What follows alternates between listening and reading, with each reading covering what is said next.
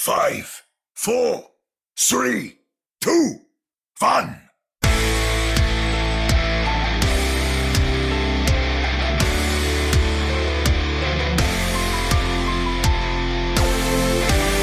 Welcome to another episode of the Ready, Set, Home podcast, your premier podcast for the Toronto Defiant and the Vancouver Titans. I am Chris at Lightforce, joined virtually, as always, by the returning a whole year older Omni at OmniStrife, and back again this week, Jordan at Sir Dr. JM. Welcome, gentlemen. Yeah, thank you. I'm back, and I can feel it in my back. For being older. That's what happens. And I'm back, and yeah, it does. in the Overwatch 2 beta as we speak. Oh, yeah. Okay. You paid for it, though, right? I Watchpoint packed that. I mean, you might have gotten in without paying for it, for all we know, but we know you paid for it. So. Like we're paying as we play Overwatch, anyways, right? Figuratively speaking, you know, with speaking, with like what, blood, sweat, and tears? Yeah, pretty much, right? For years now, it's been the case. So might as well. Could you imagine? Might as well Overwatch in a world like, I mean, I don't know, I'm older. Maybe by then the arcade cabinet at the local 7-Eleven wasn't a thing by the time you guys were old enough to pop quarters into them. No, but it's been a thing. I was a wee little lad, but I remember those. I just, thinking back to the days of like Street Fighter 2 when it showed up, and I think I put $20 of quarters into it one afternoon, and my parents were livid. Those microtransactions. Yeah, exactly. Right. They were microtransactions of the OG.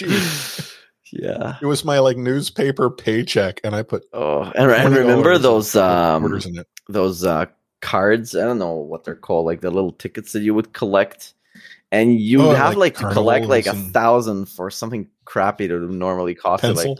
Yeah, something like that, like a pencil or an eraser or something like that. No, those were pretty. The eraser smelled like strawberry. Predatory practices, if you ask me. Probably Bobby Kotick was behind it. Something I'd say so. I'm not really sure how, but probably.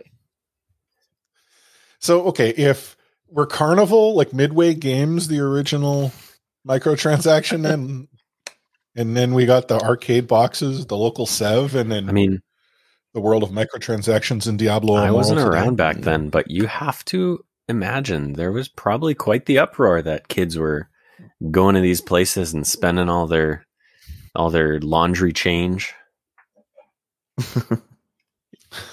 Laundry change? Right. Okay, first of all, you presume that kids were actually doing laundry. 2, that they would pay to do the laundry themselves, and they carried change for the explicit purpose of doing laundry. I mean, if you gave kids change to do laundry, that did not actually mean the laundry got done. Because they're wasting them at the arcades, right? That's my point. Yeah. Well, I mean, we're completely like off the rails here, and if you're waiting for some Overwatch League action, I'm sorry, we won't get this is a laundry cast now. But I'm now thinking, I used to go and hang out at the Sev for like a couple of hours sometimes, me and some friends, all of us, miscreants hanging out there, loitering, playing arcade games. And I think the arcade box was the exact opposite side inside the store of the no loitering sign outside of the store on the wall in the parking lot. So I guess loitering inside, A-okay.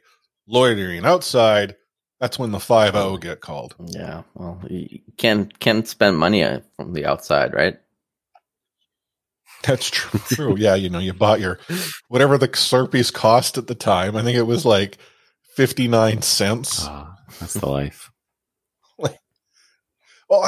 I remember 99 cents. You'd get a decent sized Slurpee. Now, what's a small going for? Like $1 some? It's been a while since I've been to a Sev for a Slurpee. I went on the weekend, but it's just, you don't even pay attention anymore. It just happens. Yeah. The days of old, back when a dime was, worth a quarter. Exactly. And, But speaking of days of old, the Toronto Defiant have figured things out. And arguably the Vancouver Titans are figuring things out. Yeah. So maybe Days of Old are going to be old. Yeah, on this note of Days of Old, I refer to them as the sins of the fathers are visited upon the children, or the sins of the flubby and the. Unfortunately, now it looks a little bit better, but that schedule is just brutal, and the opportunities that were had in the first stage, playing some of the teams that Vancouver were playing are long gone, and with Toronto, it does look good. Albeit, we'll get to the game, but these were 2 4-4 teams, and Toronto looked a little bit better, and hopefully that trend continues. And it's been at least it's been entertaining for both teams, which wasn't the case before. So I'm happy. There's certainly an improvement of quality of matches. Mm-hmm. And we'll also obviously get into the rest of the Overwatch League, what's going on. Boston has an uprising of themselves. You've got the Overwatch 2 beta live. And if you happen to have some deep pockets, you yourself can get deep pockets. Yeah. That's lots of Slurpees. Lots of Slurpees. Slurp actually, some of that Overwatch 2. In current dollars, that might just be 2 Slurpees. But deep pockets nonetheless. Anyhow, let's start pushing this payload. Moving the payload! Join me! So getting things underway last weekend, or this past weekend, for our 2 Canadian teams was the Vancouver Titans. And I have short-term memory loss here, so maybe I'm thinking incorrectly, but I'm pretty confident that I had the Vancouver Titans not even putting up much of a fight against the Outlaws. So if I look at the score, which was not flattering, 3-1 for Atlanta, I think it would be fair to say that Chris was bang on. However, Vancouver kind of looked in it to win it, which since that kickoff match against Boston hasn't been a thing. No. Yeah, I would have said the week before when they played the Gladiators, they looked, I don't know about in it to win it, but they looked like they were probably putting in a lot more effort than they had, with an expectation that, they probably weren't going to stand much of a chance. So I was pleasantly surprised to see that they approached this match probably in a similar manner, and don't think it was terrible. Yeah. I think they're also kind of went into a speedrun mode in terms of figuring out who does what, which was not the case. A lot of the time in the previous stage, it looked like they're just shuffling things and not really figuring out. And sadly, the case was that their first match was probably their best one, and everything kind of went worse and worse from then. And here we're looking, people are going into their slots properly, I think, with their placing of Mirror on that tank spot more often, and looking at Aspire being able to do what he's been doing on the Tracer has been quite a pleasant surprise. And I think not only us unbiased podcasters up here from Canada, but I think across the board people are happy for Vancouver, and that's nice, and are seeing some improvements, because unfortunately, like we said, in terms of aspirations, notice the pun there, of getting into the playoffs, it's kind of impossible at this point. So you can just it's not kind of impossible. It's the Titans were officially eliminated from the Mid-Season Madness tournament. That one is 2 weeks ago. That's true. Right, and and that's just the way the format of the Mid-Season Madness tournament is. They kind of cultivated this identity, at least, especially on maps like push maps. It seems to be like their bread and butter now, with going all in, and when you play like from Vancouver's point of view, like you've got nothing to lose anyway. So and with probably DP coming in and setting a new tone and a new system, it looks good. Like we saw Shockwave beginning on the Sombra in this map, and which was a head scratcher for me when it started, but it actually worked, and Mirror looked amazing on the Doomfist. And Aspire had one of the best performances I've ever seen on a Tracer, that kid. And then, Venom, he's nothing to be scoffed at on the Tracer. I remember also noticing how Aspire outplayed Striker on the Tracer. I'm like, this guy, he's doing these performances on this hero, which are like top tier, like a top 3 Tracer in the league for sure. He's not backing down. There was a moment, I think it was the second game, where he smacked the daylight of the opponent Tracer. You could see him on the face cam. He's like, doing this stinky face of like how disgustingly amazing that play was. The guy was styling. It was really playing well. And they were the better team, and Atlanta are not just like any team, no. Especially in this meta where Kai gets to play on the Sojourn on that theme of top 3 player on a hero. His Sojourn is like something else really, and it was a really nice map to watch. Yep. I mean, just back to your comment about push. I feel that push is this iteration of the Titans equivalent to 2CP. Like if you think about last season and even a little bit, since the Reckoning, the one map that they were good to get a win was often Control, but the map that they could go and look very competitive on was 2CP. Hybrid and Escort, it was just a crapshoot, and it just never really worked out. I'm not obviously suggesting things don't change under DPay, but if there has been something that we have seen, if there was an opportunity for this team to show, push has been it. And I think it speaks to the way that this team does play and the fact that they can sort of go out with wild abandon, but it also backfires. And I feel that the DPay version of this team has played much more controlled in their approach. Like I'm trying to think, was it the Shock match where we saw the Titans essentially carrying their own, and I think it was a Shock match, and then suddenly you see the Hanzo switch, and next thing you know, Titans are getting spawn camped. Like teams adjust, and the Titans fell apart. I don't think we've seen this sort of fall apart since DPay has come, but they're still. Are they good enough? Yeah, they're still. Yeah, go ahead. Well, I was just going to say, to touch on what you're kind of getting at there. I think that was something that we had kind of talked about last week. Was it seemed like there was no more, or maybe simply it's no longer acceptable to give up. It's no longer acceptable to approach things from an attitude of you're down by 2, we're boomed. Because that is what we saw. We saw almost every match was Vancouver going into map 3 down 3-0 or, in some cases 2-1. Well, and it seemed like, okay, well, we're not going to win it. We're giving up. And the final map would just be kind of, useless. Like there was no point watching because you knew they weren't going to get it. And I do wonder if that's, that, DPay's sort of coaching style is now, you fight tooth and nail until the end, that kind of thing. So. I just want to say you do have every right to be boomed if you're down 3-0 going into map 3. Down 3-0. Yes.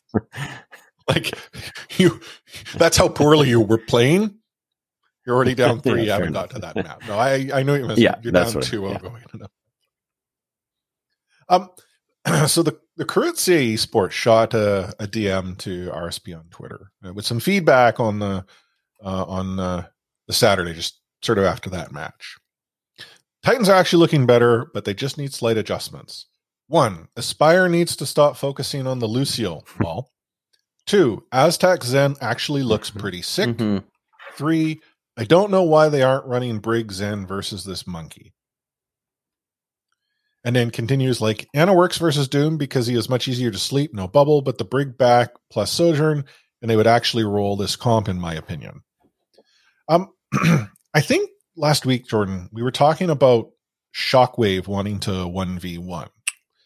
But when I saw this come in, I kind of think there's times when Aspire, it's like, we saw it with Dalton too, right? Where it's not that I'm going to 1v1 or I'm going to focus. It's sort of, I decide I need to put things on my shoulders here. The deadlift. And when it works, right? Like we've seen Aspire do this. Like who is it that the Titans were playing? It was on Dorado where Aspire just finally went to like Widow or whatever. It's like, I'm going to click your head. I'm going to click your head. I'm going to drop you. I'm going to click. He was getting 4 picks and then they would still lose the team fight. We did talk about that. The one person that I was really talking about it with was actually Hisu on Toronto. That he was the one that I thought was the worst culprit for it. Not this past weekend, but in the weekend before that. But I think Shockwave does do it. I almost wonder if with Aspire, it's a little less noticeable because of the heroes he's playing. Because if you do that on a Tracer, Tracer has that sort of zip zap zoo kind of thing where she jumps around the map so quickly that it's almost less noticeable. Whereas when you go on a 1v1, revenge tour as Hanzo or Widow, it's pretty clear that you are focusing down someone, right? So anyway. So wait, are you saying that's why my teammates are upset with me every match? That's one of the reasons. He's out there 1v1 the Reinhardt with his hands. I have a little notebook with all the names of the players who wronged me, which I I have to strike out. He continues to drop matches because no one on my list is here. But it's interesting dynamic between Aspire and Shockwave. Definitely, even more so when you consider that they have so much overlap in some of the heroes that they play. And these guys are great. I feel for Vancouver, and like you said, the resurgence of Aztec and Mir on the Doom was a pleasant thing to look at. Yeah. And maybe not the same case in the match against Atlanta. That maybe there was some sort of lack of maybe the final blow to win some of the maps, especially when we get to the Dallas map, the Dallas matches. It's like there's like this little last centimeter or little last ounce of energy that they need to follow through and get these teams and win. Maybe it's a lack of belief of some sort. I'm not really sure. But they are looking better.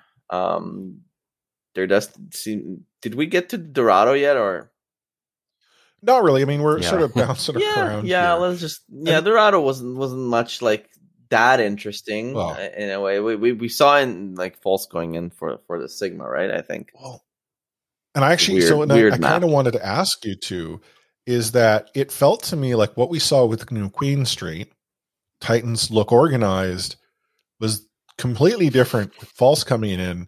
And I have to ask, was Mir coming back in on Eichenwald planned for, or was that the result of how we saw the performance on Dorado? Because I felt the Titans looked much better on Eichenwald. Maybe it does say something about that. Maybe it doesn't. It's just like more of a Sigma map anyways on this. A lot of teams just like switching out the tanks and depending on what different tanks can play and can't play. I'm not sure how good, like, say, the off tanks of Mirror are, if he can play the Sigma or not. I don't feel like... Well, no, and I agree, but I just... Maybe that's the system that they're best at, for sure. It definitely does correlate with the maps that they were best at, having Mirror in there. He's definitely won us many fights, right? He doesn't look like a lot of the times in the past where we're complaining about the lack of tank talent and us being just tank diffed, and I don't feel it happens with Mirror at all. He's actually going in there and getting stuff done when it's a favorable map for Doomfist, and doesn't shy away from out fisting, if that's a word, if there's an opposing Doomfist on the other team. So yeah, he's been playing great, and something that needs to be also mentioned, just seeing the guys having a little bit more fun and smiling a little bit every time. Like past matches, they were defeated, and you could tell and the tweets that followed as well. And now, even though they're like losing, and at the end of the day, no one expects them, unfortunately, to win against teams like Gladiators and that. It's just like looking at this schedule, it's brutal, rough. And they have like Shock coming in. Yeah, this is like the absolute best teams that like. It's really rough, and the fact that they're making it not easy for these teams is nice. I mean, and I just to sort of point out what I said, they look better in Eichenwald. If we go to Oasis, the insertion of Mir did not work. Yeah. Not that it was a problem. It's just, it wasn't, I don't know if false is the answer there either. Yeah, and we saw Massa as well coming back. It was kind of like a going back to something that they're less good at. I don't think it was looking good in University. It was better in City Center. Yeah, like Atlanta is just a better team across the board. I think it's. How dare you? Yeah, it's hard to look like what you did wrong. I don't think it is outweighed by Atlanta just playing better. I mean, yeah, every time things look good for us, Kai would just pop off and just charging the railgun seems like an insta kill from his end, and how they set him up always to get there, and with windows and whatnot, and with it just was a little bit hard. And I was a little bit pleased that in City Center it did look like Vancouver were winning a couple of fights in a row, which was nice. They got up to like 84. But it's also the intangibles of controlling, the cap on the points, that even if they win a fight, it looks like they still don't really know how to capitalize better on it. And I remember Atlanta just coming back from spawn and taking over the fight again. And that's unlucky. And that's like, really the big difference between, the top teams and the not top teams, which Vancouver is, not a part of that club, unfortunately.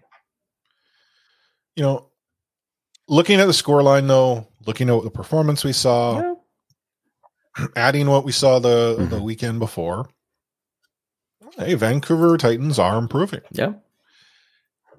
And if we jump from that match into the next match of the day for us to pay attention to, which I guess it was not the day, it was the following day. The Toronto, was it the same day? I got lost track. Anyhow, the Toronto Defiant were in action against Washington. Yes. And, Jordan and I agreed there was something wrong in the 6 with the performance we saw 2 weekends ago. Mm-hmm. And I was downright dejected with the performance. There was absolutely no way I was going to give the Defiant a chance to beat Washington. Yes, Washington is inconsistent. Jordan here, he felt it would be a lot closer. One way even or the less other, faith right? in Washington than I did Toronto. Yeah. But I think you had I 3-2, did say it was not? going to be a 3-2 for Toronto. And I did say that I just didn't trust either org at this point. Well, apparently you can trust That's right. Toronto because where they suddenly found their swagger. Yeah. Like this is where I maybe it's just the way the Defiant play. Their brand is inconsistency. For me, watching this match was good to see, obviously, because I want Toronto to win.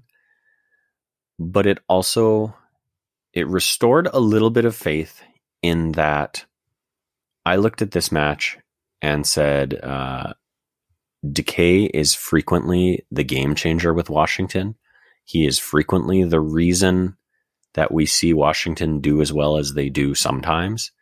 And that did not seem to be the case in this match. And I was happy to see that, because I had concerns that Decay would be the reason that suddenly, it went from being a 3-2 for Toronto to a 3-2 for Washington. And I mean, Decay's a very good player. You got to figure he's getting frustrated at this point, because I don't think he's ever been on that winning of a team. Whoa. Wait. You think Decay might be frustrated? Well, and I mean, to be fair, I'm sure lots of players on some of these teams are. But I think he's of a caliber that you expect to see this very high level of performance from him. And when he can't carry the team like that, it almost reflects more on the team than it does. Yeah, him, right. Yeah, in a way, it's been interesting to see. Like, the new Queen Street was what I feared and what you guys probably feared Mhm. in watching DK get some help from Happy, Yeah. and Happy was Mhm. really on point during that map. And I was like, okay, here we go. That's and Hisu and Finale weren't nowhere to be seen, and Mhm. Muse was looking kind of out of place, and Kalios was out tanking him. Mhm. But then after that, they relaxed. Maybe it was the reverse Vancouver mentality of not really doing well in push maps. And you were right. Like DK wasn't able to do what he was able to do in New Queen Street. I think Yeah. it was Gibraltar and Eichenwald, especially Gibraltar. It's one of those maps where the defense for Toronto, if you don't get to one, you're done. Yeah. You're just done. Muse just went out of spawn and pushed the payload, just smacked it all the way to winning this map. Yeah. Well, Toronto's defense frustrated the living daylights out of the Justice. And, They do I- much better on vertical maps. Maybe that's the thing. I'm not really sure. I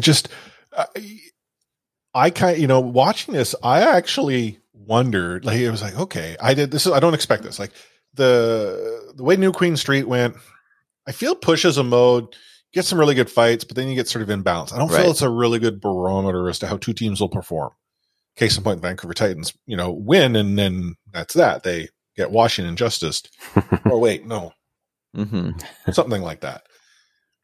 But Toronto's performance under Balter was like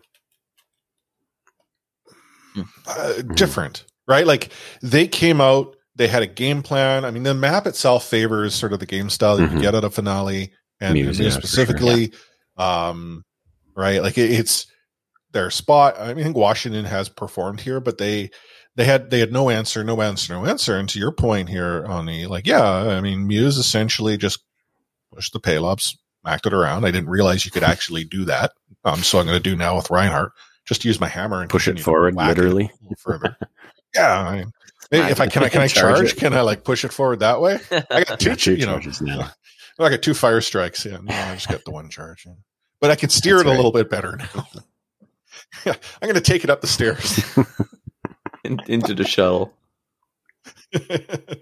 No, but I wonder if Washington boomed here because their performance just deteriorated from Gibraltar onward. Like they're and that's kind of another point of concern for me. Like I say, I was glad to see Toronto overcome the Decay deadlift, but I'm also concerned that, and I don't like putting it this way because I hate to diminish their win, but I'm concerned that Toronto's win had more to do with Washington's performance than it did their own. Yeah. Gibraltar definitely was just a map that you cannot look too much into. Eichenwald, I think, is a nice, a better sample of what like Toronto can do against teams that play better. I feel like Washington were playing a little bit more to their strengths. And Hisu did come alive there at the end. It's a map that took a little bit more of an effort to get right. They had to push all the way into overtime, and Hisu came alive, and that's something we haven't seen in so long. And then finally, they were able to carry that momentum, which we don't really see Toronto be consistent at. And on defense, they played better on both offense and defense, and yeah, they got the point. But like, I see what you mean because even Li Jiang was a little bit crazy hectic. It was like a 2-1, right? Yeah. There was the tower win, and then like control center again. It was inconsistent to say the least. Yeah, that's a good way. I don't know. Both of these teams are kind of frustrating in that regard. So they absolutely are, and they're in the unfortunate position of being like I had previously earlier in the season. Even maybe 2 weeks ago, I was putting Toronto in more of a category of the Florida Mayhem or the Houston Outlaws, and Houston and Florida continue to maybe be more even with each other, and Toronto continues to drop down and probably be more even with the Washington Justice. And if you look at the standings, Toronto's in 8th, 5-4. Washington's in 9th, 4-5. Like they are almost the epitome of evenly matched kind of thing. I worry that Toronto's going to fall into a position where they are struggling against teams like Boston, maybe, if they can start to make some action happen. Okay. And some of these bottom teams that we see, making changes, right? If we saw, and this is the thing that I'm not, when I look at the record, I'm not going to draw, especially in the way the Overwatch League is structured, I'm not going to look and say, they're even teams. Strength of schedule plays into this a lot. Right? Like, yeah. They're not winning any games anytime soon, unfortunately. Ouch. No, but if there's anyone out there saying they're such a great team, but the strength of schedule is punishing them. No, dog. They aren't that great of a team. But Toronto, I think if you say they play an uprising and they look to be in shambles, that's a concern, right? Like when we go back just the 1 week, I mean, the Toronto Defiant looked to be in shambles. Like that's why when we were looking at it against the Justice, I was like, the performance that I've seen here, Washington's all over the place, but they're all over the place. Whereas Toronto isn't sort of like back and forth. They just went out and laid an egg all weekend long. Mm-hmm. They didn't do that here. So maybe they are now more like a Washington, more back and forth. We'll see these wild swings. And if anything, that's still not a good thing, but that's probably better than something ain't right in the 6. Yeah. I also think the whole, Muse and finale thing has been completely put to bed. Yeah, at this point, I think it's, Yeah, I do as well. I don't know. It's hard to talk about without knowing the insider knowledge. Yeah. It seems like maybe there was a bit of a, I don't know, not so great work culture with some of the stuff that we do know happened with, other players and things like that. But I mean, again, who knows unless you're on the inside. So. Yeah. And just to add to that, like it will eventually depend on how they're performing. A lot of issues get just smoothed out if you're consistently winning. And if things go wrong, what are you talking about? What are you talking about? I'm saying when things go wrong, that poo floats up and then you can't hide it away anymore. But yeah, it does seem to be tied to, the change in culture, leadership, I guess. Although we don't have any confirmation for that, but we can all speculate. That's what that's why we're being paid the big bucks in here. Content. Yeah. That's right. But we saw a good, decent performance of the Toronto. Yep. Which, if it continues into this weekend, maybe bodes well. But they're even like looking at the standings going into midseason madness. Last weekend hurt them. Yeah. Like, I mean, they now need to perform to make sure they lock themselves in. Before we get to what's going to happen this weekend, let's talk a little bit about the final match of the weekend for the 2 teams. Vancouver took on the Dallas Fuel. I almost, in hindsight, wish they didn't play that well. It was so frustrating to me. They could have been. I will die on that hill. They could have been up 2-0 on Dallas. Well, so I was chatting with a friend of mine who's a big Houston Outlaws supporter, and he was upset that Houston had Charlie Ninered. Now we'll get to sort of this a little bit later on. And I'm like, no, man, you obviously haven't been paying attention to the Vancouver Titans here. 2 in a row. Because if there's a king, someone has a throne of a Charlie Niner. The Vancouver Titans not only sit on that throne, they take it with them where they go. Houston, they outright broke into the Titans RV, stole it. But like, I agree. And this is the thing. It's frustrating, but I'm almost like, oh my God, I'm finally happy to see you lose this way often. Like, I know it's wrong. I shouldn't be excited for a loss like this, but that's where we're at though, as Vancouver fans and followers. Yeah, you got to take your wins where you can, and unfortunately, they're not coming on the score sheet. So Yeah, and you know, strength of schedule. Of course, Dallas is a beast of a team. And when you go into a map like Coliseo and you win a fight, and then you win another fight, and you win another fight, and then they switch and it doesn't work, and you win another fight, you're like, holy crap, this might actually be a dub on this map, right? And I remember listening to, was it Avril, who says that this map type is broken, and once you cross that 60 meters mark, it's like game over. You cannot win. Well, if you're at Vancouver Titans playing against the Dallas Fuel, I guess there's always a shot. And it's been really hard. I was quite upset with that C9, and you know, the mines were laid. And then Vancouver proceeded to lay the eggs, and there was nobody on point. Just from one lost fight, that's the one that counts the most, and that's the difference, right? And then I thought, well, yeah, I have a theory here. The reason that this was so heartbreaking and why it happened, the Vancouver Titans haven't been in this position. True. I mean, you think about it. I mean, they've ninered a few times this season, but this map, when was the last time it was that critical that they needed to be prepared for this situation?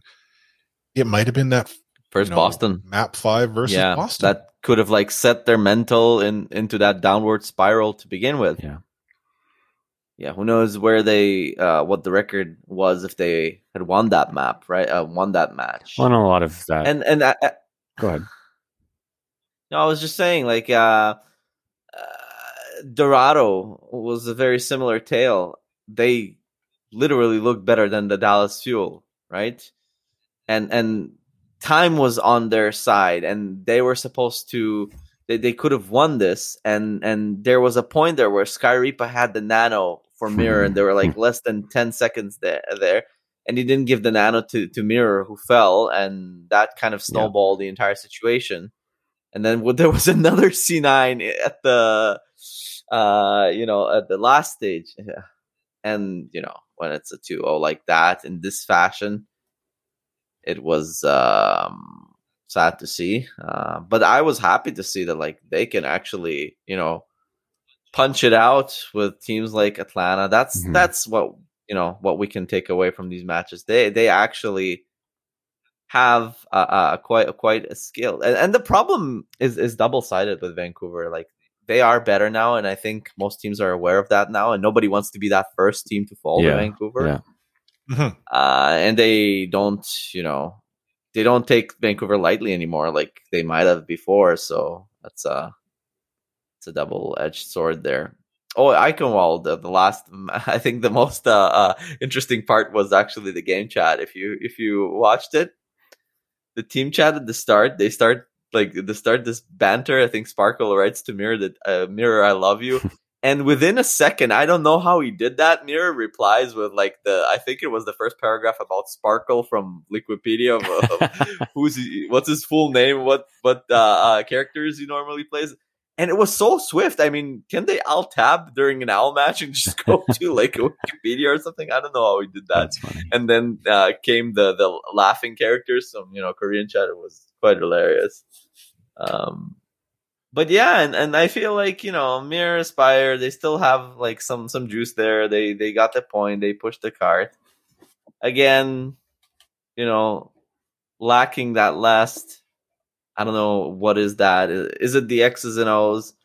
Is it just the experience? Did they run of fuel? Sorry for that pun. It's horrible, but being down 0-2 to Dallas and did they run out of fuel? No, there was too much. Yeah, well, Dallas drank all their fuel.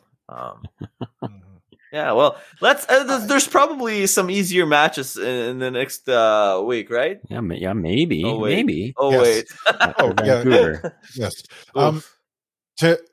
I think, you know, if we go back to that conversation that Deepe had with GG Recon. Yeah, it was just, anyhow, he had said that, you know, the players lacked, you know, the strategic understanding. The Charlie Niner is strategic understanding. It's knowing your place, you know, like having an idea what's on the clock, what's your job, what's your role, who's going to do this, if that, like plan B, plan C. I think we're now seeing that. But the cool thing is if that's really where they're at and that's what's hurting them, you can help coach that. Yeah. And he also mentioned, I don't know if it was a tweet or in that talk, that his first priority was to figure out what these players are really exceptional at and what are their strengths. And I think that we did see a lot of bright spots. It's not like all doom and gloom. There's stuff to work with there, and that's like, the positive of it all. Totally. Yeah. No, I had commented, I think it was an RSP court, this stage needs to be able to be experimentation. I mean, you're out. The midseason madness is a done deal. You can't get in. You're playing now for Summer Showdown and beyond. And one might argue, well, all the points you get here is what's going to get you into the Countdown Cup. I mean, it's a fact they would have to go on an incredible run to make something. But you're right. Like, make the best of what you've got at this point. For all intents and purposes, it does seem like you have a storied coach and a great coach that will stick with an organization through thick and thin, kind of thing. So, like I say, make the best of what you got. Yeah. But yeah, looking ahead at this weekend, kicking things off are the Toronto Defiant. They get to take on the Los Angeles Gladiators Friday at 6 p.m. Eastern. If you happen to be out west like us, 3 p.m. Pacific. I guess for Jordan, that's right. Mountain. Vancouver takes on San Francisco on Saturday at 12 p.m. Pacific, 3 p.m. Eastern. And Paris is taking on Toronto to wrap up the afternoon at 6 p.m. Eastern, 3 p.m. Pacific, that being on Saturday. Vancouver, they're going to lose. It's just a matter, are they going to lose 3-1?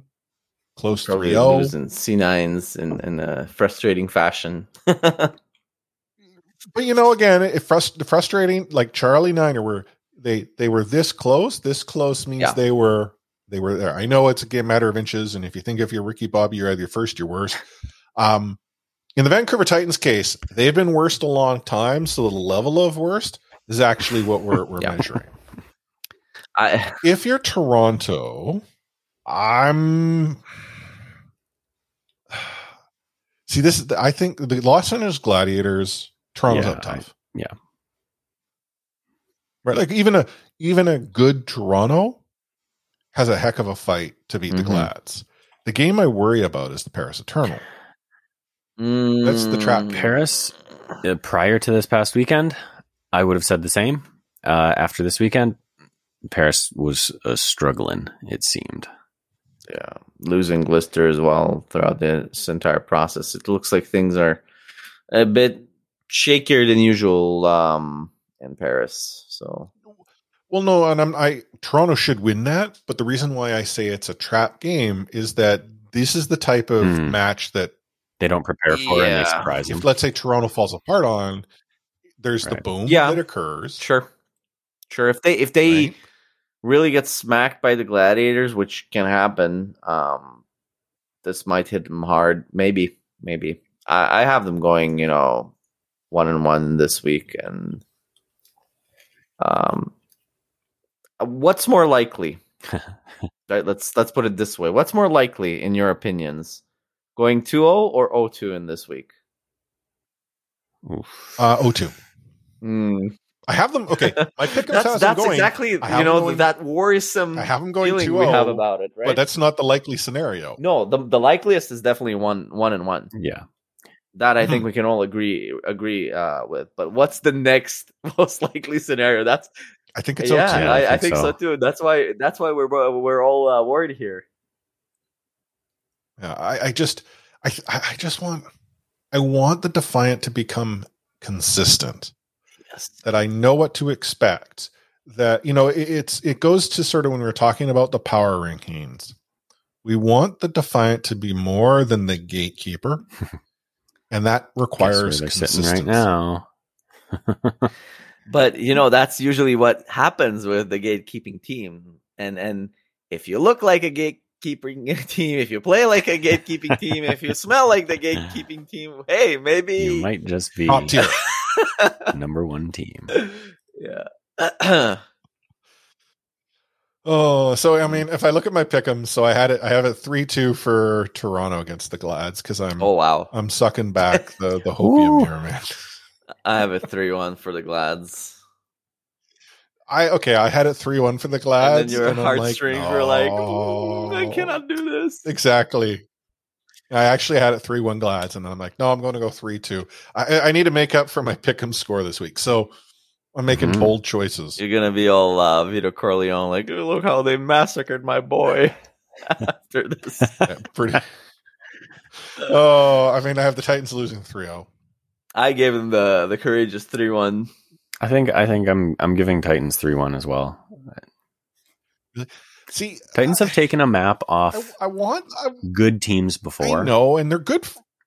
And the Titans are historically good for a map. Oh, it's gonna be a close 3-0. I'm telling you right now. Yeah. But no, like It could be. that's the thing is I feel like we're gonna see what we saw against Dallas here. Right? Like the Titans could have lost 3-2. Actually, you know what? That would have been more upsetting if the Titans had lost 3-2 to Dallas, I think, than the 3-0, the way they lost the 3-0. Because 3-2 means, oh my God, it was almost there. It's like back to the world of the Boston Uprising again, but this time against a much better team. So I have Toronto beating Paris 3-1. So as much as I might say that's a trap match, I want Toronto to win. I expect Toronto to win, but hey, I'm already giving them a win against the Gladiators. So I have a 3-1 here. I'm going with the least I might go likely 3-0 scenario. for Paris. I was not impressed with I was Paris this thinking past about weekend, especially against a team like Boston. Sorry, you're not impressed with Paris and you're giving No. them 3-0, or you're giving Toronto. Giving Toronto Toronto the win 3-0 over Paris. Yeah. Okay. Yeah. What kind of? I'll do it. I'll take a risk on that one and give Toronto a clean 3-0. See, it's not that much of a risk, Yeah, it's but I not. see where you're coming from. Yeah. It's not much of a risk. And one final note as we wrap up the payload: the Toronto Defiant. Last week we're on a search for an assistant coach, and this week we can share that they have found one. Docs is joining them as an assistant coach. The search was a long one. I kind of wonder if they maybe already had someone in mind, but opened up the mailbox just to, touch all bases. Is that tied check all to boxes? their search for a translator as well? Is that the same position kind of merged into one? Or I didn't one's think the I so. don't think so. Hmm. They were like, they had made it very clear they're looking for a coach, an assistant coach who could speak Korean. Mhm. I kind of think Docs was he was top of a list, and they just wanted to put names on a list to ensure that after they had all the names and they I wasn't familiar still with there. Docs. Do we have any knowledge of him? I didn't look into him either, if I'm being honest. Like, I'm the last person to ask. Unfortunately, okay, So I know I nothing wasn't about sure the if tier he 2 was like scheme. had a history with Toronto or the organization or something that I hadn't heard about. So, if you guys don't know anything, then I'm sure probably wasn't a ton. No. And yes, I could check Wikipedia. But Let's see his previous. That's what I'm doing now. I mean, his last job was with the Mayhem, Florida. yeah, for a while, since 2020. Yeah. And I mean, he was up until the end of last season. okay, so he has been active in the league then recently. Not a complete unknown from or coming directly from contenders or something. Okay. Oh yeah, with Florida for quite a while, it looks like. So Aren't you the guy who pays attention to what goes on with Florida? Don't you know who? You know what? You need to return your hoodie. Okay, You don't I'll just mail it sit back. assistant there and- coaches are? yes, exactly. Okay. I will always be impressed by the number of people who know every single thing there is about everyone who is on the team and teams they support, including their favorite foods. Impresses the heck out of me. I'm just not that committed, and I have a podcast. I'm typically not either. It's especially the coaching staff side of things, right? That's always a bit of a, I don't know, if teams aren't super public about it, I always find it's like you kind of do have to dig a little bit to find out about it. So yeah. Anywho, We're going to take a short break before we dive into the fray.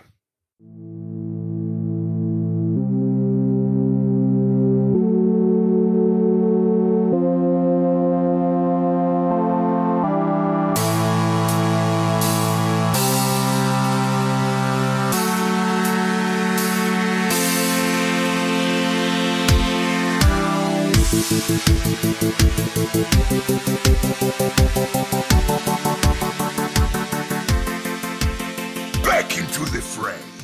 So the Overwatch League weekend of action was a phenomenal one for me and Pick'ems, which we'll get to in a moment. But things got underway in the East with the LA Valiant.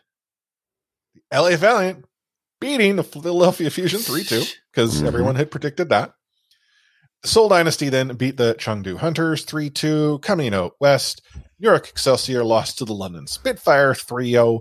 The Dallas Fuel 3 Overwatch the Mayhem, and as we already know, the Reign beat the Titans 3-1. Heading east again, Hangzhou Spark 3 Overwatch the Guangzhou Charge. The Seoul Dynasty 3 Overwatched the Shanghai Dragons. And the Chengdu Hunters 3-1 the Philadelphia Fusion.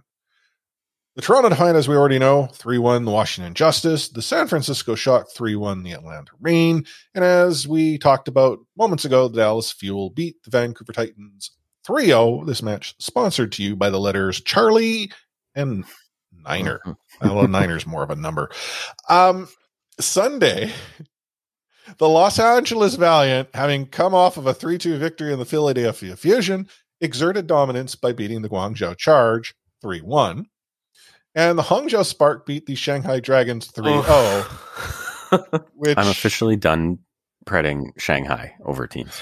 I have stuck with them all season because I really thought, it's it's their COVID restrictions. It's the weird internet problems at their whatever facility. It's, they're just working things out. And I think I'm out. I'm officially all aboard the Seoul Dynasty train. Seoul Dynasty supremacy. Yeah. Shanghai. You done. And then wrapping up out west, you had the San Francisco Shock beat the Florida Man 3-1. The Los Angeles Gladiators, I mean, they 3 Overwatched Houston, but if you're LA, I know a win's a win, but Houston did, if Houston wasn't throwing, I don't know what was going on. And then the Boston Uprising 3 Overwatch the Paris Eternal. Again, going to what Houston was doing and having watched, I wasn't watching it live, but again, my buddy, he's messaging me in almost in real time. And so he sends me a note, Houston LAG spoiler, throws it in spoiler text. He's like, that might have been the biggest C9 of the season in map 1. So I replied, no, man, I'll check it out. But I mean, Titans, they're the Kings. First of all, Boston, they win that match if they don't Charlie Niner. Yesterday, it's 2 C9s after a solid C9, the day before we saw C9s being the theme here. And so that was that. Minutes later, I take it back. Map 2 might have been the biggest C9. Yeah. Sometimes it's pretty egregious. Sometimes it'd be like that. Oh man, this league has an abundance of great C9s. There's the late young one for Shanghai was awful, just coming off the payload to lose the map. There was obviously the Shock losing to Atlanta and coming down to the loser bracket. Oh, such a wonderful phenomenon. Do you think it's to do with I thought I saw an article the other day that I didn't look into. Well, I know Yiska had asked Shockwave. Maybe that's something. Oh yeah, the second tank is supposed to be on the payload, right? Well, no, you think about it. I mean, okay, there's new kit, a couple, new hero here.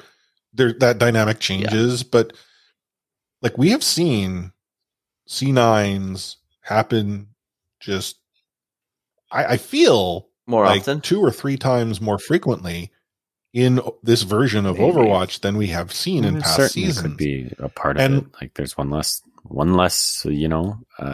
character on the map. There's that much less ability to get onto the point. Someone could always switch from one character to another that can travel faster. Mm-hmm.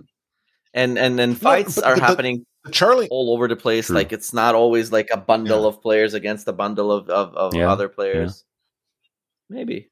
No, but like the thing about like a Charlie Niner is like, I could switch, I could get there from spawn quicker. A Charlie Niner is not because you couldn't get from spawn quick enough. It's the person who's there leaving or having no situational awareness of the point. Walking off the point. Yeah.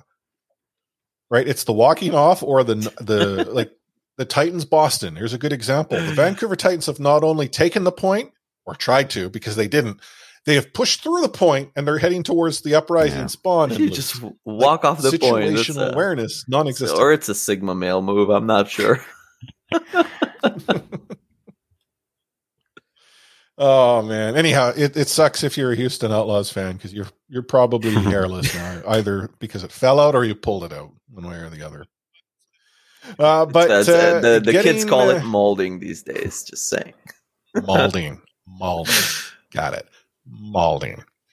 Getting things underway on a Friday, July 1st out east. And for those of you who pay attention to the show, it is Canada Day. The Philadelphia Fusion take on the Hangzhou Spark, and the Guangzhou Charge take on the Chengdu Hunters. Coming out west, you have the Paris Eternal taking on the London Spitfire, the Atlanta Reign taking on the Houston Outlaws. And just before they go out to party and watch the fireworks, the Toronto Defiant take on the Los Angeles Gladiators. How come they don't have Toronto playing Vancouver on this day? I'm so upset. Poor planning. Okay, remember we talked to Adam about this a season ago, and I mean he had said like, it would have been cool because you think about it, like homestands. Come on. The Canada Day match was going to take place in London.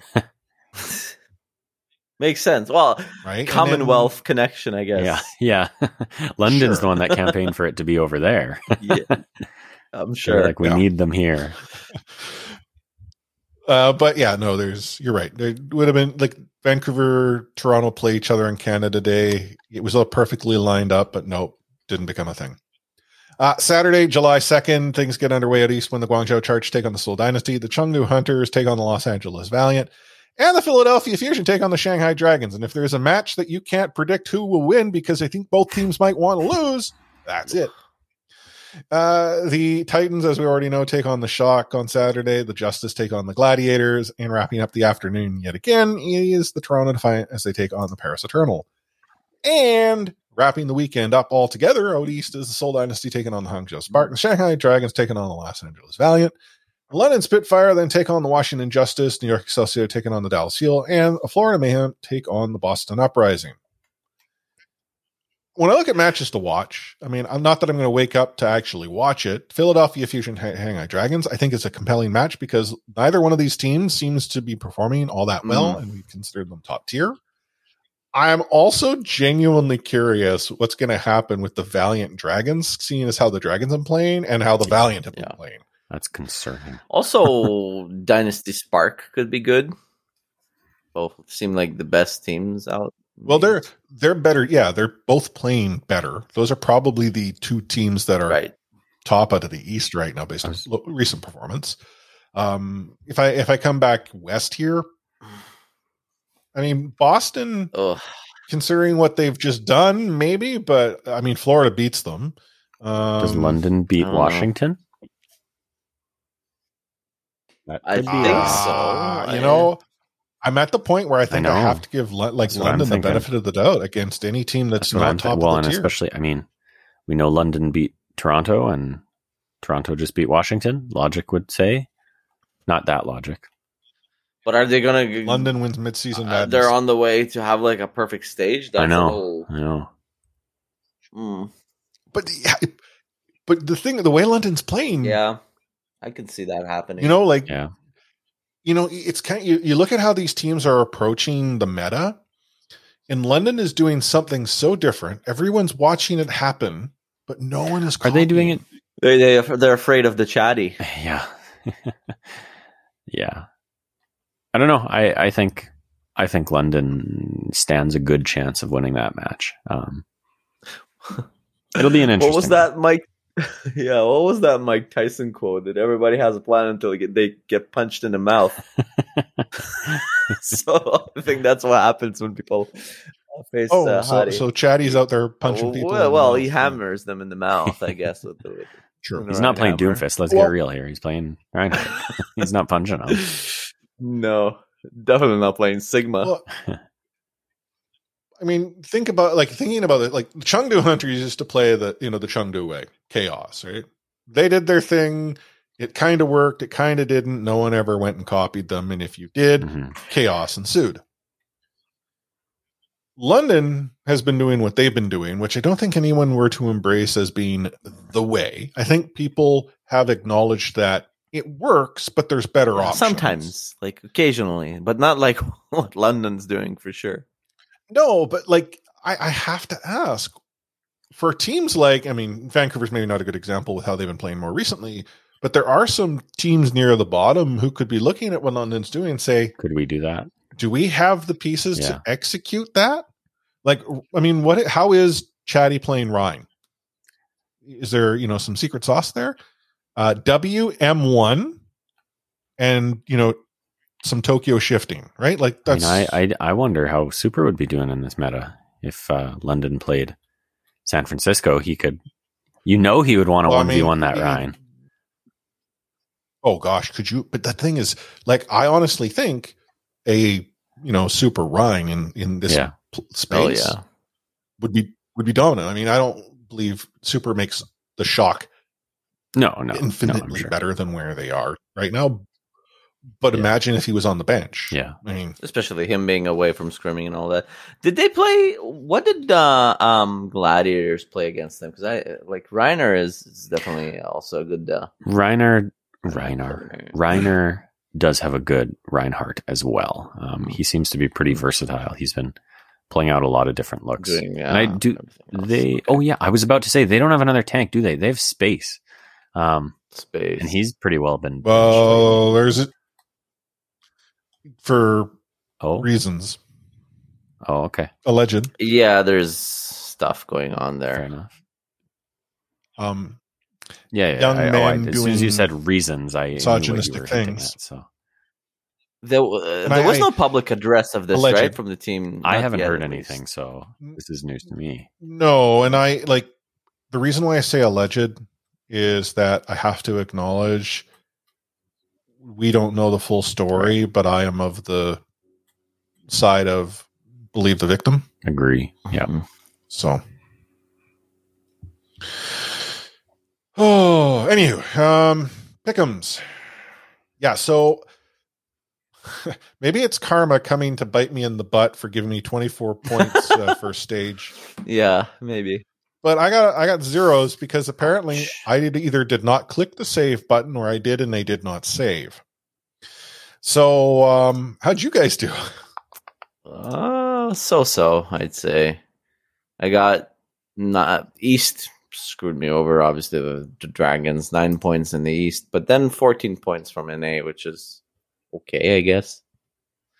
Yeah, I'm still recuperating from having lost so many points.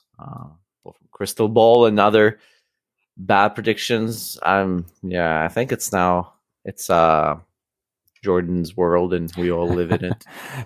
Just from the host's perspective, if the three of us, I mean, don't be so confident in that. I did poorly in the East. I got 6 points.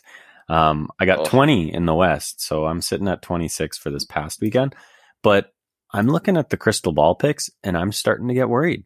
I picked Glads and Dallas, and I don't know Dallas is going to make it anymore. And then on the East, I picked Shanghai and Seoul, and Shanghai is looking awfully. I just said I'm not predding them again, and that does not bode well for my pick'ems. Well, actually, no. See, this is the thing. The midseason. So I know what you're about to say. Yeah, the midseason, like the Dragons don't have to do very well this stage because they've earned so many points. Now I don't think they're guaranteed. They need a win. At least one. Yeah, there's a fan of the Boston Uprisings, and I see him in the weekly Uprising Discord. He occasionally posts actually on Reddit, and he does a lot of sort of. Is he the one that made the infographic of where the wins feed to? I think it might have been Alpha Trion is what he goes by. Anyhow, I'll see if I can find it. But like the San Francisco Shock were qualified for the mid-season madness. Like there's no functional way for them not to get in because of the number of points they had coming out of the first stage, combined with what happened in that first week. It's like why the Vancouver Titans got eliminated after the first week. They and it wasn't like they could have won every match this stage, and it was still not in their control to get in. So I think that the Dragons are in a good space, but I'm not. And Dallas coming in second again in the whatever the first one was. I can never the kickoff clash. Yeah, so like bodes well because like when you look at the midseason madness right now, like Dallas Fuel are in the third spot. Like they currently have they're sitting on 9 points. That's true. Yes, the Justice, who are below the cutoff, are 4 points behind them. But like there's like the Boston Uprising are the next team. Yeah, that's true. You know what? By the way, Jordan, there's only a 1 point gap between us. If you look at total of 2022, and I'm still rank 3 and you're rank 4. Too bad neither of us got that first round of Crystal Ball. Oh man. I don't even want to start calculating that. Yeah. But looking at the East though, the Dragons are in a different situation. With the 6 points that they currently sit on, like the Valiant, the Valiant are 3, Chengdu's at 3. Like there's closer there. But so many issues with how this was constructed, in my opinion. Well, and that's what I was talking about. It went around on Twitter not long ago, maybe a couple of weeks back now, and it may be exactly what you were talking about, Chris. But somebody had outlined how the points actually feed into the tournament cycles. Where last season, Alpha Trion had done a lot of that work, and he had broken down, or they had broken down. Last season it was tournament feeds into the win. I guess whatever qualifiers feed into the tournament. Qualifiers feed into the tournament. And each one was even. Yes, and then everything feeds into. And this season it is not like that. So I did forget about that. You're right. That could work out in my favor for this then. Yeah, but it's thinking back to when we locked those in. This was without doubt. And now there's doubt around Dallas. There's doubt around Shanghai. What a world. Speaking of doubts, apparently the Uprising had some doubts in Huck. Their long-standing general manager has been departed. Vancouver. I mean, just kidding. No. Like the timing here is so strange. Like, we will probably hear more juice, but it being in the middle of a stage and announced like that, and let's just say it's not the first time. Even though we talk a little bit about Boston in this podcast, but I feel like we never mentioned another team's GM as many times as we mentioned Huck before. So he's kind of like he's a name, a magnet for controversial, person in this league. So who knows?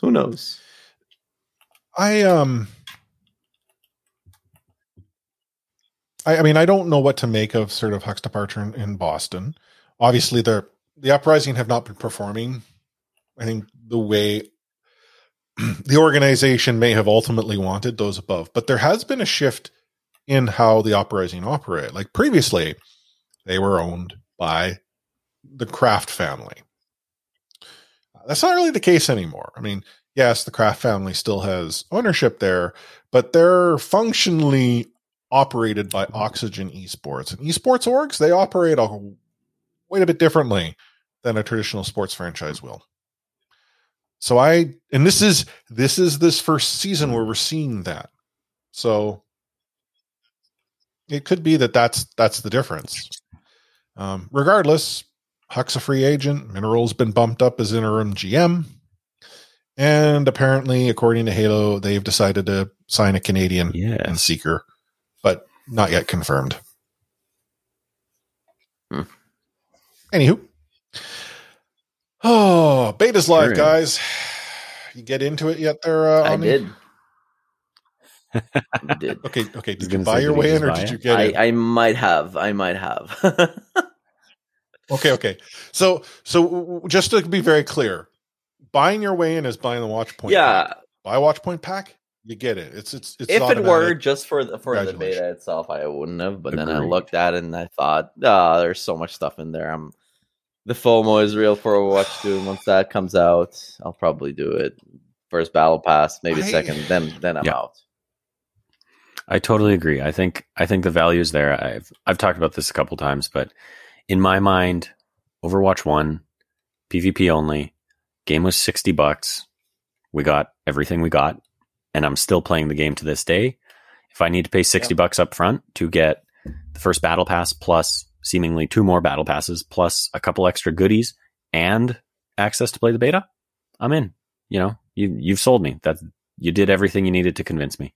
So yeah, I mean, another thing I'll add to it before you start scolding us here, Chris, is the fact that like I want Overwatch to succeed, and there's no other way. Obviously, I'm not.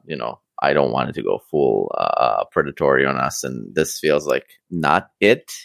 And as a person who does play a lot of Overwatch, whenever I get the time to play, I will play Overwatch, and I have 3 additional accounts on Overwatch 1. So yeah, I do dabble. Not like I didn't really, buy cosmetics and all that. But if it does give me a time to play and early access, I would probably I'm that kind of sucker that I will dish out the cash.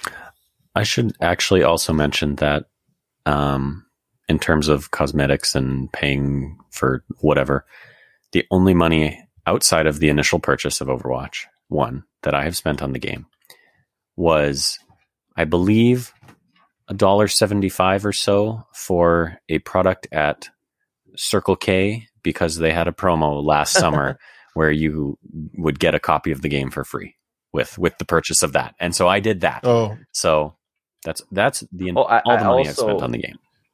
Spent money on that pink breast cancer awareness. Scan. That's a good one though. Which did if not. you guys have looked into, accounts that have this skin are selling for a pretty penny right now, way more than we originally paid for it. Yeah. Which is interesting. Yeah. So I'm not going to scold the two of you, because honestly, the value of the Watch Point pack is there. Good. I'm glad you agree. You're not. We're not sponsored I by agree. Blizzard at all. Right? Like, I mean, it's not just the beta. You are functionally paying for 3 battle passes because of the credits and the one you get for free, and you're getting a couple skins. Like, there's better value. It's just, for me, and I it might be silly. It's not that it's Overwatch that I have an issue with, because you're right. Overwatch 1, it gave me a metric ton for one low price. It's this feeling of the pre-order, and I have been burned by pre-orders far too often, and I don't have that feeling here. It's funny for me as a console player, because pre-order on PC versus pre-order on console kind of has 2 entirely different connotations, because I think with PC, you have seen a lot of the early access. Oh, you'll get the access when the game reaches whatever milestone, you'll get this included and that included. Whereas for me, pre-order on console has always been, game is out in 3 months, pre-order and you get a necklace, pre-order and you get a I don't know, cool backpack, pre-order and you get a skin. You're not paying anything extra other than you're literally paying the price of the game and getting some extra goodies, which guarantee you a copy at EB Games. That's my experience with pre-order. So I don't have this. Well, yeah, it's the physical copy. Like I used to pre-order console more frequently than I did with PC, and while I may have not wanted to, it was to guarantee the physical copy would be available for me launch day. PC different. It's just that. Like, what's going to happen? I may come around to it. It may be that I'll just stand here, stomping my feet, angrily shaking my fist. Cyberpunk and principle. Actually, yeah, that No Man's Sky. That's a great game. At least that No, one it's- came it's- around. they fixed it. Yeah, not like Cyberpunk. Oh, that was my wisdom tooth game. No Man's Sky.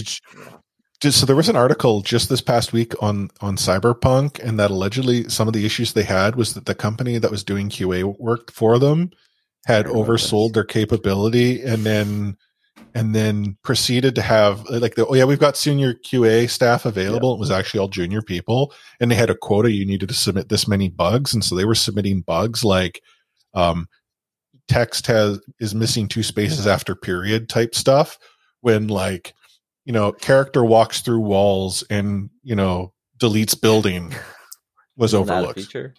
You hacked the building. That's the Godzilla game mode. Yeah. Oh man, but no, I mean, okay, back to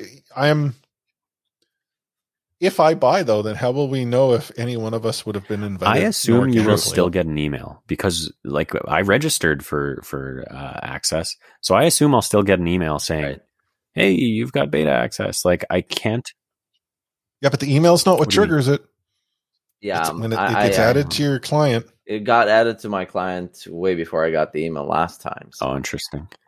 Yeah, I mean, you're right. An email Right. may occur, but we don't know that for certain because it shows up in your client first.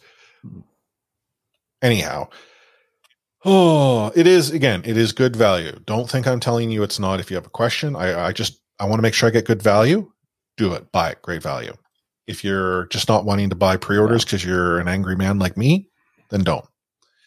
As to what's live in the beta, I was going to go through the patch notes, but let's be honest, there is a metric ton of changes. Some of them are just small stuff, but there's like the Sim portal. I mean, Sim's a character who actually has quite a few, but her portal looks different. Not only does it operate differently, it looks different. Like there's been, material changes to heroes. There's been functional changes to their kit. The 2 who did get most adjusted though were Orisa, which makes sense because Orisa, this is the Overtune, and now they're going to make adjustments. Because she, same hero, but really new kit. And then Sim, because Sim never gets to that place where they're really all that happy with what she can do. We saw changes to her kit now, so like her little balls of hate are now they're balls so of hate. fast, incredibly They so. are, yeah. The TP doesn't last forever anymore. I was genuinely surprised that they didn't go and give her M1 the ability to like lock That's on what it and used to latch have, onto didn't it? people. It used to be the tractor beam. So thing. it did. Yeah, it would as you latch onto someone and continue to dish out damage, it amplified. And so like I was watching a clip on Reddit with the old kit, throw the shield out, and then she's chasing it, latching onto people who are just frantically trying to, dive in the halls and everything. It's like sim kill, car wash, sim kill.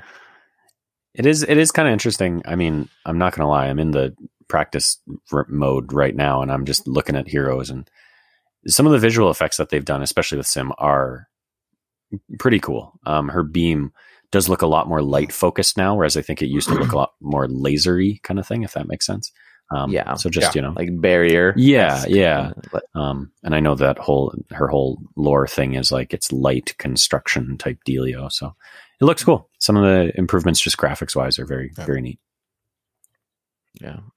And then there's other sort of like quality of life things like within the heroes, like Doomfist Slam no longer stuns, but because they're reducing stun, but hey, that short period of time where if you got trapped by Junkrat and all you had to do was keep moving and you'd break it and run away, you can't do that anymore. You're stuck in place. And they finally added the Overwatch 2 skins that were in the past, which is nice.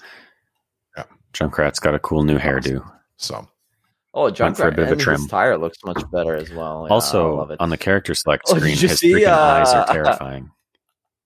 Whose? Junkrat's. When you select him on the character select screen, his eyes do this kind of roll through his head thing, and it scares me. But anyways. What do you think about 2 things? First of all, there's a good clip running around of Diva in one of her highlight intros. She loses her bangs and she looks like Semi going bald, which is great. I've seen this.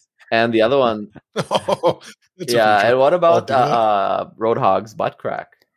being, out in the open. Sorry, what? His new skin, his pants in the back, they're like very low, so low that you can actually see some of his butt crack, and you can see like a very visible tan line as well.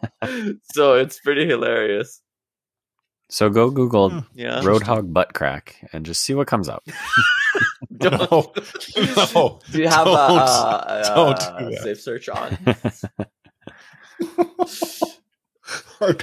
I can't imagine the results that would What, come. nobody would ever do anything Oh. foul with our favorite games No, heroes, right? Ever definitely on the not. internet. Definitely not. Ever. Roadhog's got a cool new mohawk too, actually. Yeah, that's true. That's true. But I haven't had an opportunity to try out Junker Queen. Not that I thought I will, did. because Ooh. again, I want to play for A speed. lot of fun. A lot of fun. Not an easy kit, No. to be honest. But it takes a while to get used to another mechanic like the bleed effect, the wounding effect. We'll see how that goes. She's a little hard to kill. Maybe it's just us being plebs, but she gets a lot of healing when she outputs damage, which is cool. So she's got your gladiator berserker type of character for sure. She needs to be in there. I think you're gonna like her, Chris, playing her, because it's not a hammer, Is it but a WM1 kind of character? maybe not. But she does have a big axe to smack Feels a little her like enemies with. there's hints of Roadhog in her kit with her boomerang knife. The way it kind of works is reminiscent of A little bit of Roadhog's hook. Yeah, a little bit of a hook pull effect. Yeah, she's fun. And then last but not least, to celebrate the launch of the beta, you can get yourself a pretty, I'll admit, it's a pretty solid, Brigida skin. It's the Brigida medic. It's a StarCraft medic, actually. Very nice looking. Yeah, very well put together, very well done. And to get it, you simply need to provide 3 gift subs. More money. Not to just anyone. No, to participating streamers. This is this is the thing. What's happening here? So, Blizzard is rewarding its Some of them partners by encouraging you as the person who has money in their pocket to give them money, and then Blizzard will in turn. I don't exactly know if this is a thank you for, being a supporter of ours, or just someone who brings items to our product reward. But what is a Twitch sub these days? $6 Yeah, Canadian? it's basically like you spend. I think what I saw was probably American. $20 skin. Yeah. You spend $15. 15 US. Yeah. Kind of steep. Yep. I would much rather, and this is not a knock against content creators. Yeah. If this was to any content creator who is whether it's drops eligible or whatever it needs to be, I would much rather provide that to the person who's got 1 or 2. Yeah. Like if Jordan, you were streaming, I mean, okay. Yeah, obviously some bias here, but I would rather you be recognized and be provided that. It would be really cool to see them support the sort of lower level of content creation community that is out there when it comes to Overwatch. At the same time, there's obviously a level of vetting that they have to do. They have to be able to trust these people that aren't going to, go on racist tirades or something on their stream. And at the same time, it's also like there are creators that I've seen on Twitter that are saying things like, I've been supporting this game for 6 years and I have a huge following and I've been left out of this. The guy I was mentioning earlier in the show, actually, Daniel Fenner, he posted on Twitter saying it sucks that I was included in the first round of beta drops and they left me out on the outside on this one. And his community actually got behind him and he got added in. And I was like, wow, they actually went back and added someone. I was pretty surprised by that, but yeah. I think, this sort of speaks to something we've talked about on the show. Like, I understand that RSP, it's niche. Like, we don't do this to, make it big one day and, be flown to California on a secret trip that we can't say anything about until we all get on the plane and say we're really excited. I understand we're not bringing the numbers like a mainstream content creator may. Mm-hmm. But it does kind of suck that we have been around since just before the start of season 2 with RSP. We have been consistent. We're supportive. We're creating content. Like, I think we've actually been recognized by people, not only that we continue to create content when there is a void and provide an entertaining product, and we're barely on the radar. Like, it's great that, like a Sean Miller will join our show and talk to us, but that's not because I reached out to the league and said, hey, league, I have done that in the past. I've gotten nowhere. I have to give credit to Adam, who made the connection. He's the one who helped sort of build that bridge, and I'm more than willing to put in the work and do that. It's just, it is somewhat disheartening. And I know, again, I might be talking about being disheartened, but there are so many other people out there who do even more than us. And, they don't even get a knock on the door. Although, in fairness, I mean, the Toronto Defiant, mailed out gift boxes to all sorts of different people. That was numbers driven. And RSP, I've been sitting outside every day waiting for that box to show up. I don't know if you guys got one, but hey, did you know Adam was actually in Vancouver this past weekend? No.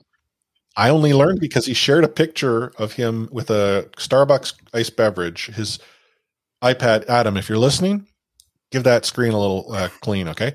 And out in the seawall or something like that. And I'm like, I messaged him, like, are you in Vancouver? I was like, yeah, meetings off to the interior or something for more. And I replied, I'm like, well, should I know? And I would have loved to have taken you out for a beverage, but anyhow, Adam's done a lot for our show.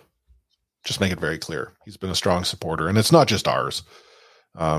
He's a supporter of many of the creators up in this space. Agreed. Anywho, here we are, wrapping up another show. It's another week in the bag. We'll be back again next week, obviously. It is a long weekend for those of you in Canada and the United States. Up in Canada, we get Friday off. In the United States, you get Monday off. So have yourself a very fun, enjoyable, and safe Canada Day and or 4th of July or Independence Day, as you might interpret it. But what final words of wisdom do y'all have for everyone this week? My Google search of the day was how to untangle a slinky. And I've learned way too much about slinky anatomy. It's actually a thing. Slinky Josh, please. Thank you for all the wonderful content and tutorials. Slinky Josh. Shout out to Slinky Josh. Slinky Josh. Eh? The dude is pretty sick with the slinky. Well, I'm actually gonna although the point is probably moot at this time, but I'm gonna put out a little PSA there because as you all know, I play Overwatch on console, and I bought the Watchpoint pack. And could not for the life of me figure out how to actually get the game on my PS5. To the point of I whipped out the PS4 because I was concerned that they hadn't taken into consideration the fact that, next gen. So Blizzard released a next gen patch for Xbox for the Series S and X, but they didn't for PS5. So when I play Overwatch, it's the PS4 disc in my PS5. Just playing the PS4 version. Mm-hmm. I was concerned that they hadn't taken into account that some people would be playing like that. So I couldn't find the game on my PS5. So I pulled out the PS4, started downloading the beta, started updating it updating the game before downloading the beta because I knew that would work. And I put out a tweet saying, if anyone has figured out how to play this game on PS5, please let me know. And sure enough, within minutes, somebody at Unfulfilled Destiny on Twitter, sent me a message and said, do it through the PlayStation app on your mobile. And it's super easy to download. So I actually put out a tweet with a screenshot of where to click on the app to get this game on your PS5 in case you are struggling like I did. So PSA, go to my Twitter at Sir Dr. JM and check out that tweet if you need to get this game on your PS5. Well, it's good to know. Not that I'll be playing on a PS5. Good to know that I'm still angry and may or may not play on my console. Do you think that unfulfilled destiny was finally fulfilled by helping you out with your? I can only issue? hope. I can only hope. Now he fades off into the sunset. No. So I'm going to bring you guys a joke here. I'm going to wrap things up with a joke. It's very new. Never do this. Mm-hmm. But I was trying to think, like, I'm getting to the point where, like, I don't know what to joke about. Sometimes there's weeks that it's just very apparent and others it's not. And I figured with Canada Day coming up, I needed a Canadian joke. But, like, how can I make a Canadian joke tie into Overwatch? And I'm like, oh, I think I found it. Because obviously in New Queen Street, a lot of Canadian references, including one of the spawns as to which you spawn in A curling club? Curling club, thank you. So, I have to ask you this. Why shouldn't curlers tell jokes on the ice? I don't know. Because they'll crack up. All right. Crack up. There it is. Was that joke a little rocky? It is hard to sweep past one like that. I wouldn't say it's very hot. Being as it's on ice and all that. But. I know. Another one that I'd actually found is how high can not how high. What can jump higher than the CN Tower? I didn't know it could jump to the CN Tower. That's the thing. Nothing. The CN Tower can't jump. Got it. Oh, and as always, if you reach this point of the show and you need to issue a complaint about said jokes, the easiest place to do so in RSP Discord, discord.io/. I've been complaining for weeks. Nobody listens. We're on Twitter at ReadySetPwn there as well, or Facebook.com/ReadySetPwn, Instagram.com/ReadySetPwn. And I don't know, Jordan, have you fired up the ReadySetPwn TikTok to start doing viral dances and stuff Just like you that? Wait. Hell yeah. I'm waiting.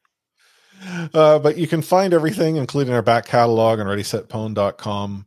And on behalf of myself, Chris at Lightforce, Omni at OmniStrife, and Jordan at Sir Dr. JM, also the host of the One Man Watch Point podcast, signing off this week's episode with Catchphrase.